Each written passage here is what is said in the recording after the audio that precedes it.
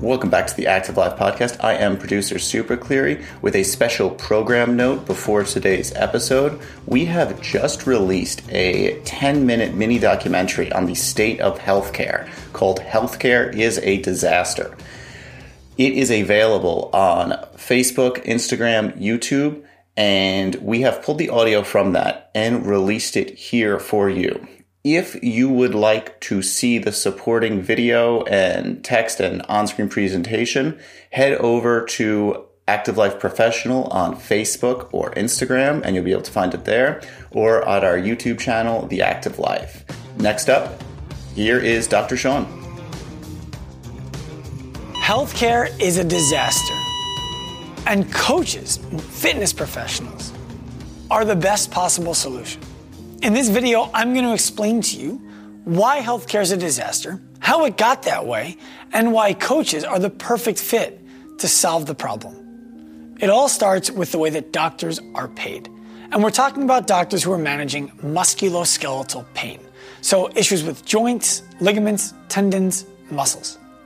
The reason why the way that those doctors are paid is a big part of the problem is because the reason that people enroll in the schools that allow them to have the licensure to treat patients, chiropractic schools, physical therapy schools, medical schools, massage schools, those schools all attract students with the promise of a reasonable certainty of financial return upon graduation. What that means is that people don't just become doctors because they want to help people. Certainly, that is a part of the reason. The other part of the reason is because they believe that it's likely, if they become a doctor, they're going to be able to make a good living doing it. What happens next is we look at how doctors are paid. Doctors are paid by insurance companies based on their ability to help their patients reach what are called ADLs. ADL stands for Activities of Daily Living.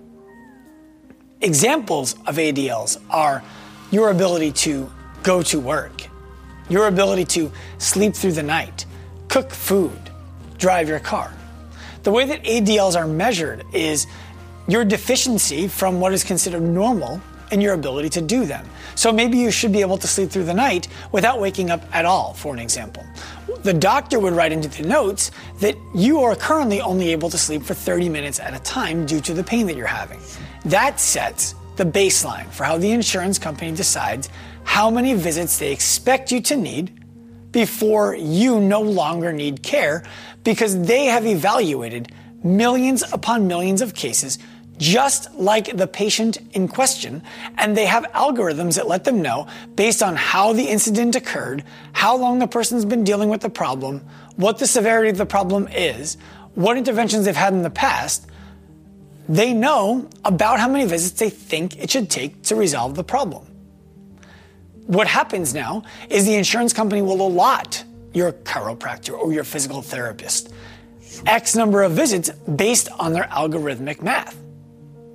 What the doctor now has to do is treat the patient within those visits or ask the insurance company for more visits, which, by the way, makes it appear as if the doctor is less efficient at treating patients than their peers. So what actually ends up happening is doctors ask for less visits because they don't want to get slapped on the wrist by the insurance company and told that they can't have patients come to them for payment without extensive documentation of what's going on, because the insurance company wants to understand why they're so inefficient. What happens next is doctors are accountable to helping their patients achieve ADLs, like we described before. So, once the patient has achieved their ADLs, the doctor will no longer be paid. And if it takes the doctor too long to help the patient achieve their ADLs, the doctor will be inundated with paperwork and eventually cut off anyway. So it's in the doctor's best interest to see the patient as few times as possible to get into good standing with the insurance company who's cutting them the checks. The problem is, many of the patients who walk into the doctor's office aren't actually there for ADLs at all. They're there for what we call ADIs, activities of daily interest. Schools who educate the students who come through them to become the licensed professionals are counting on those students becoming licensed professionals who will get paid by the insurance companies. What that means is instead of teaching those students how to treat for ADIs, activities of daily interest, they are teaching their students how to treat for ADLs, because that will be predictably paid for by the insurance companies in the professional world on the backside of their education. After all, nobody is going to take out $150,000 to $300,000 in student loans if there isn't a reasonable expectation that they're going to make that money back after they get the education done. So what ends up happening? What ends up happening is there is nobody whose job it is to help you get back to the things that you're interested in. Once you can go back to work, sleep through the night, change the channel, drive your car, insurance companies stop paying. So schools only educate their students, largely, to get their patients to be able to do those things. Sure, there are elective classes, and there are some schools that go above and beyond, but we're talking about the rule here, not the exceptions. So schools are teaching their students how to get their patients back to their ADLs, driving their car, going to the bathroom, sleeping through the night, doing their job. Doctors are taught to stop treating the patient after they've achieved their ADLs. But your client's interests lie in being able to lift heavy weights, in being able to run 5 miles at a time, in being able to play pickup sports on the weekend, in being able to play with their kids and chase them around the yard, in being able to go fishing. No one's teaching doctors how to help patients with that problem. The unfortunate opposite side of this is that coaches aren't really taught how to help people with that either. So whose problem is it really? We believe at Active Life that while medical professionals could be retrained on how to do this for their patients, that is the wrong place for us to be focusing. Medical professionals, doctors, are the people who should be there to restore one's ability to regain access to activities of daily interest. It's the coach's job to be able to take the client who just finished being a patient all the way across the finish line. No insurance company is going to reimburse a doctor who says that their patient feels fine, except when they're deadlifting over 200 pounds. No insurance company is going to reimburse a doctor who says that their patient is fine, except when they run 5 miles or more. No insurance company is going to reimburse a doctor when their patient says they're fine, unless they're throwing a ball as hard as they can. These are things that do not classify as activities of daily living. They classify as activities of daily interest. Therefore, they will never fall into the purview of the medical professional.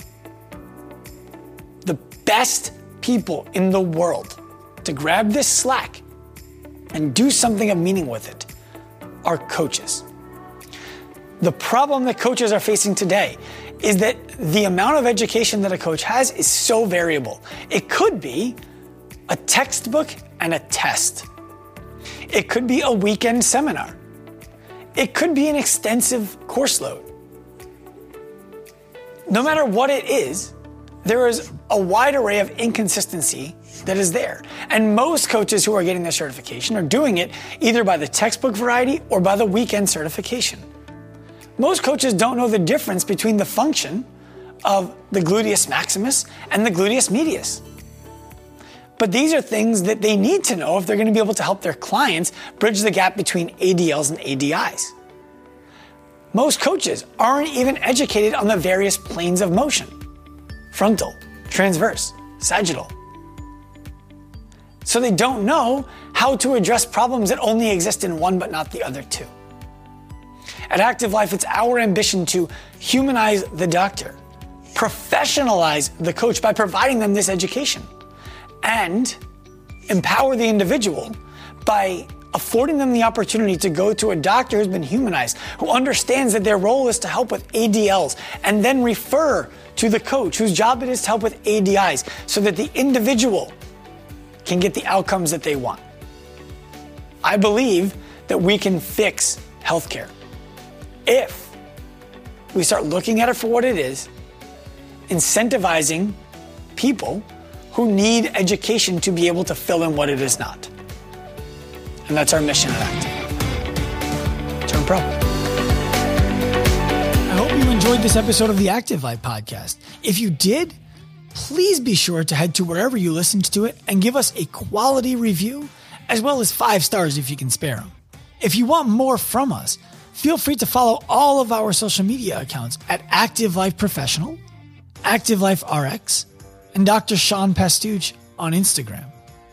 Remember, at Active Life, we believe that the healthcare clinic of the future is the gym, and the healthcare provider of the future is the coach. We also believe that that future is now. Turn pro.